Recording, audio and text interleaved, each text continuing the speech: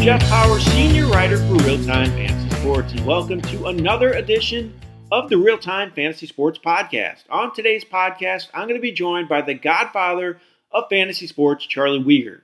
Charlie also is a contributing writer on our site, and we're thrilled to have him get you ready for Week 9 of the fantasy football season. Before I get to that interview with Charlie, though, I did want to tell you that we are running another Super Shootout contest here at Real Time Fantasy Sports this week. This is a contest that's limited to 500 teams, and it has a 100% payback. It costs just $10 to get in.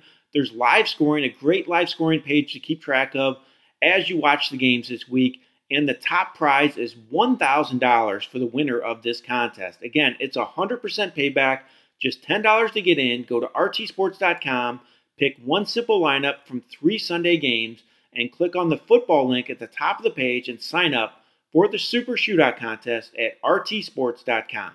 And now, here's my interview with Charlie Wiegert of Real Time Fantasy Sports. And I'm joined now by Charlie Wiegert, the godfather of fantasy sports. He's a contributing writer for us this year. We're thrilled to have Charlie on the podcast with us once again. If you want to read his work, his column is up every Saturday at rtsports.com. You can read his work. He does a great job of getting you ready for the Week 9 games. Charlie, thanks so much for joining me again today.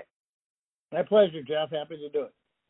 So, Charlie, we're going to jump into Week 9, talk about the season a little bit, and also talk about the Week 9 games and some targets for you and games you're avoiding and all that good stuff. But I wanted to talk about Baker Mayfield first and the Browns passing game. It's just been a disaster this year. A lot of people had huge hopes for him. I wanted to know from you, do you think there's any shot of him turning around at any point the rest of the season? Yeah, I think there is.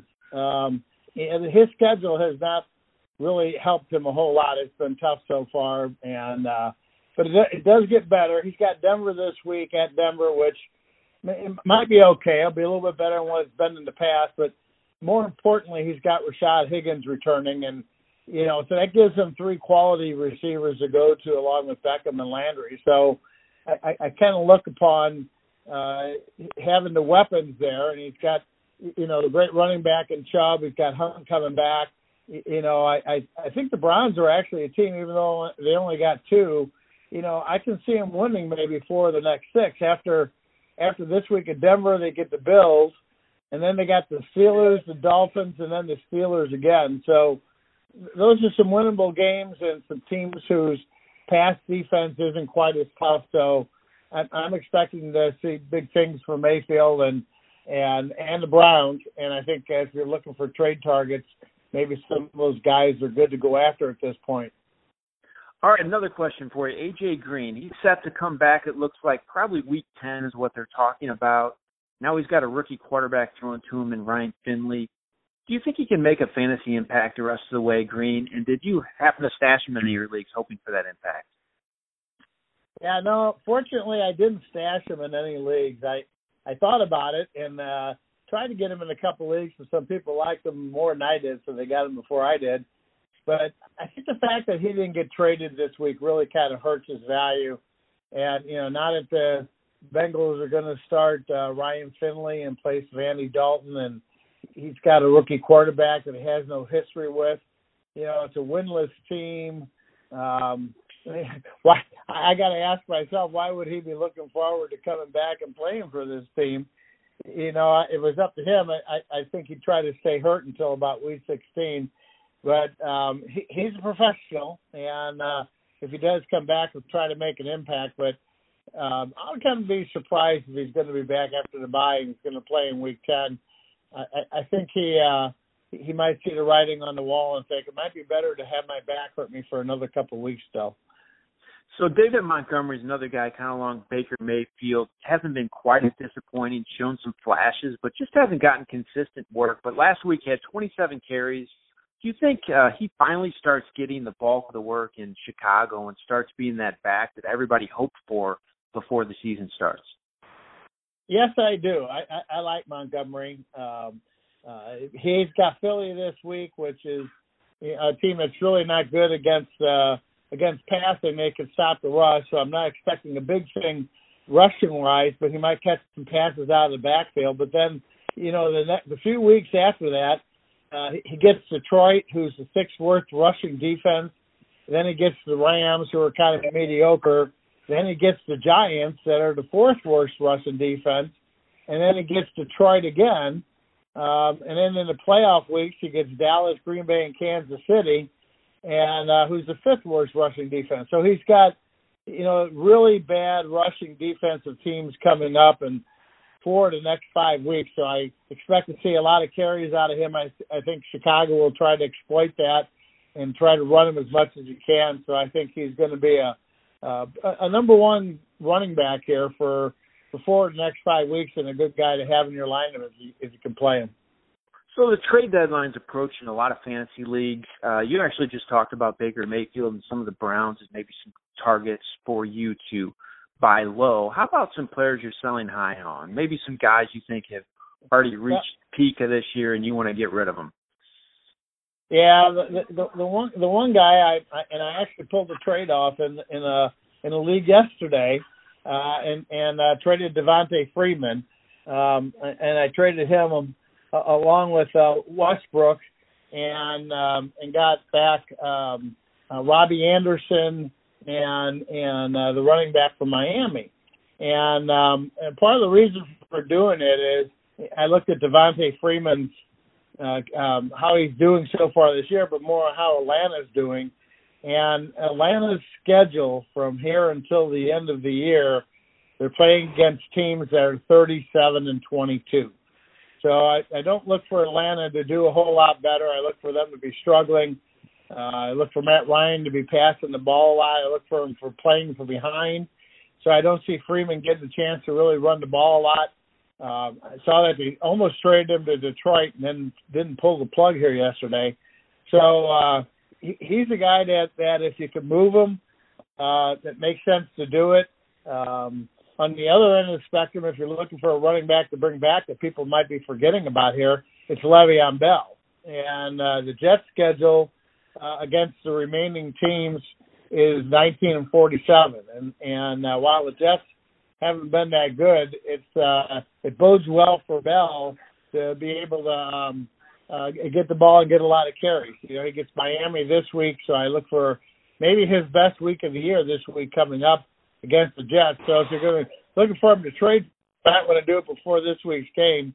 But we're half the year in now. We're half the year, 8 games. He didn't play at all last year. He should just be rounding into form for him to be a number one running back from here throughout the rest of the year.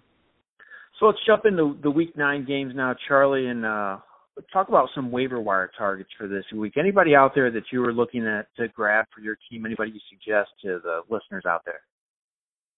Yeah, I actually put some waiver claims in a couple of my leagues, and the one guy that I picked up was Alexander Mattison, the running back from Minnesota, and he's a guy that in certain situations you use him as a flex, like this week against Kansas City.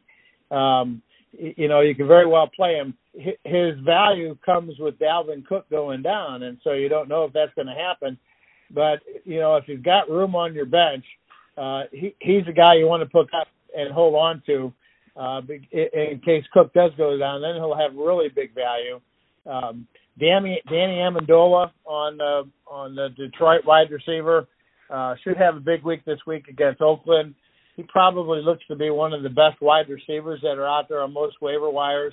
Another guy I picked up this week was Taylor Gabriel. I look for Chicago to have a good week against Philly and their bad passing defense. So there's a chance that he might put up some nice points for you. And another guy who I picked up in the trade this week, Mark Walton, he gets the Jets this week. And with Drake gone now, you got to figure Miami's going to run him and look see how good he's going to do so that he gets a chance to see what he can do. My sleeper waiver pick for you this week is to go after the Indianapolis defense. They get Miami in Week 10 next week. So most people have caught on to the idea that you want to pick a team that's going against Miami and play them as your defense if you're streaming. So you don't have the luxury of being able to wait until that week to go after them anymore. You almost have to do it the week before. So this is the week in the defense that you have them for Miami next week.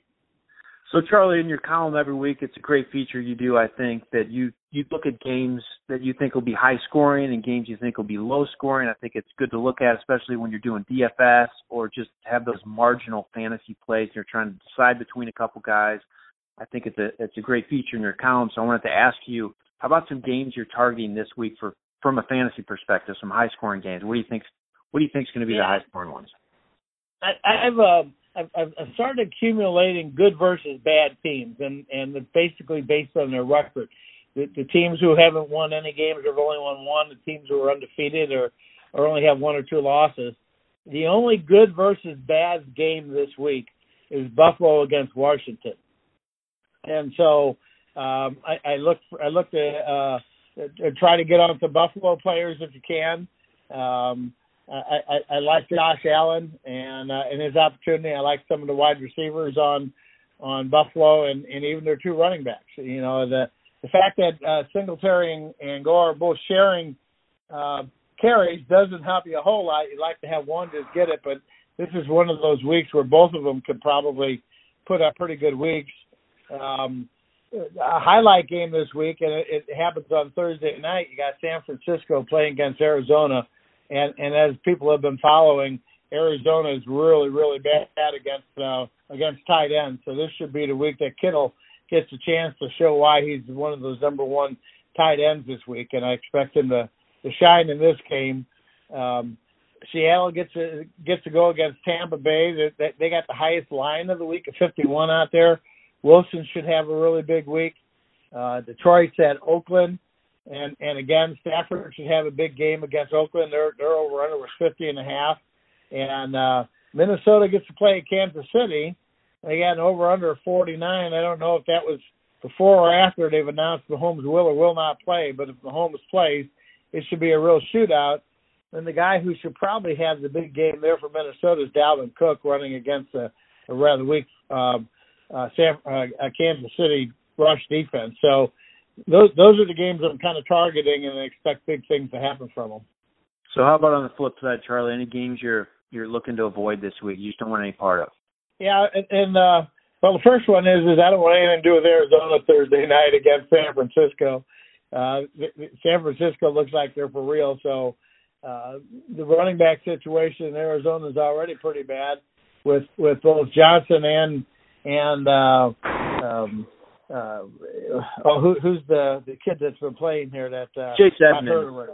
Yeah, Chase Edmonds. So neither one of them are probably playing to hurt. They just brought in Drake from Miami. I not know how many plays he's going to get. If I was him, I wouldn't be looking forward to too many because the 49er defense is pretty rough. The other game that kind of bothers me, and it's New England and Baltimore, and it should be a really interesting game. It's a battle of two pretty good teams. They're playing in Baltimore, so it might help them a little bit. New England's defense has been so good that it makes it hard to want to play any of the Baltimore players against them. And, you know, you're never quite sure what New England team shows up on offense or which players are going to do the best. So it's a tough one to try to be able to pick. I know in the one league that I have the Baltimore quarterback in Jackson, I'm probably going to sit him this week and play the Buffalo quarterback Allen instead, because I think there's a better chance that he puts up a big game against Washington than Jackson does against New England. So before I let you go, Charlie, I got to ask you about maybe some under-the-radar plays for Week 9, maybe some sleepers out there, maybe a couple guys you can give our listeners you think could surprise in Week 9. Yeah, in addition to Le'Veon Bell going against Miami, and Robbie Anderson's got a nice matchup in the Jets game against Miami, mainly because Miami's probably one of their best players, cornerback Xavier Howard, just went on the IR, so he's lost. So Robbie Anderson has a chance to really light him up this week and put up some big points. And he's the guy that I just picked up in the trade that I made this week, so I'm going to have him in my lineup. Derrick Henry gets to go against a really bad Carolina rushing defense. They've given up the fifth most points to running backs this year. And I think he's in a good spot to be a good sleeper this week. Same goes for Taylor Gabriel going against that bad Philly defense. I think he has a chance to shine and maybe put up wide receiver 1 numbers instead of wide receiver 2. Awesome stuff, Charlie. Really appreciate you joining me on the podcast once again. You can read all of Charlie's stuff on rtsports.com. You can read his column that goes up every Saturday morning or sometimes late Friday as well. So it's out there before the game starts to help you get ready for your games. And Charlie, I appreciate you joining me once again. Really great stuff today. Always happy to do it, Jeff. Thanks. And that was my interview with Charlie Wiegert of Real Time Fantasy Sports. You can read his column every Saturday at rtsports.com. And I want to thank Charlie for joining me on the podcast this week and helping you get ready for Week 9 of the fantasy football season. And I want to thank all of you for listening to another edition of the Real Time Fantasy Sports Podcast. This has been Jeff Power, Senior Writer for Real Time.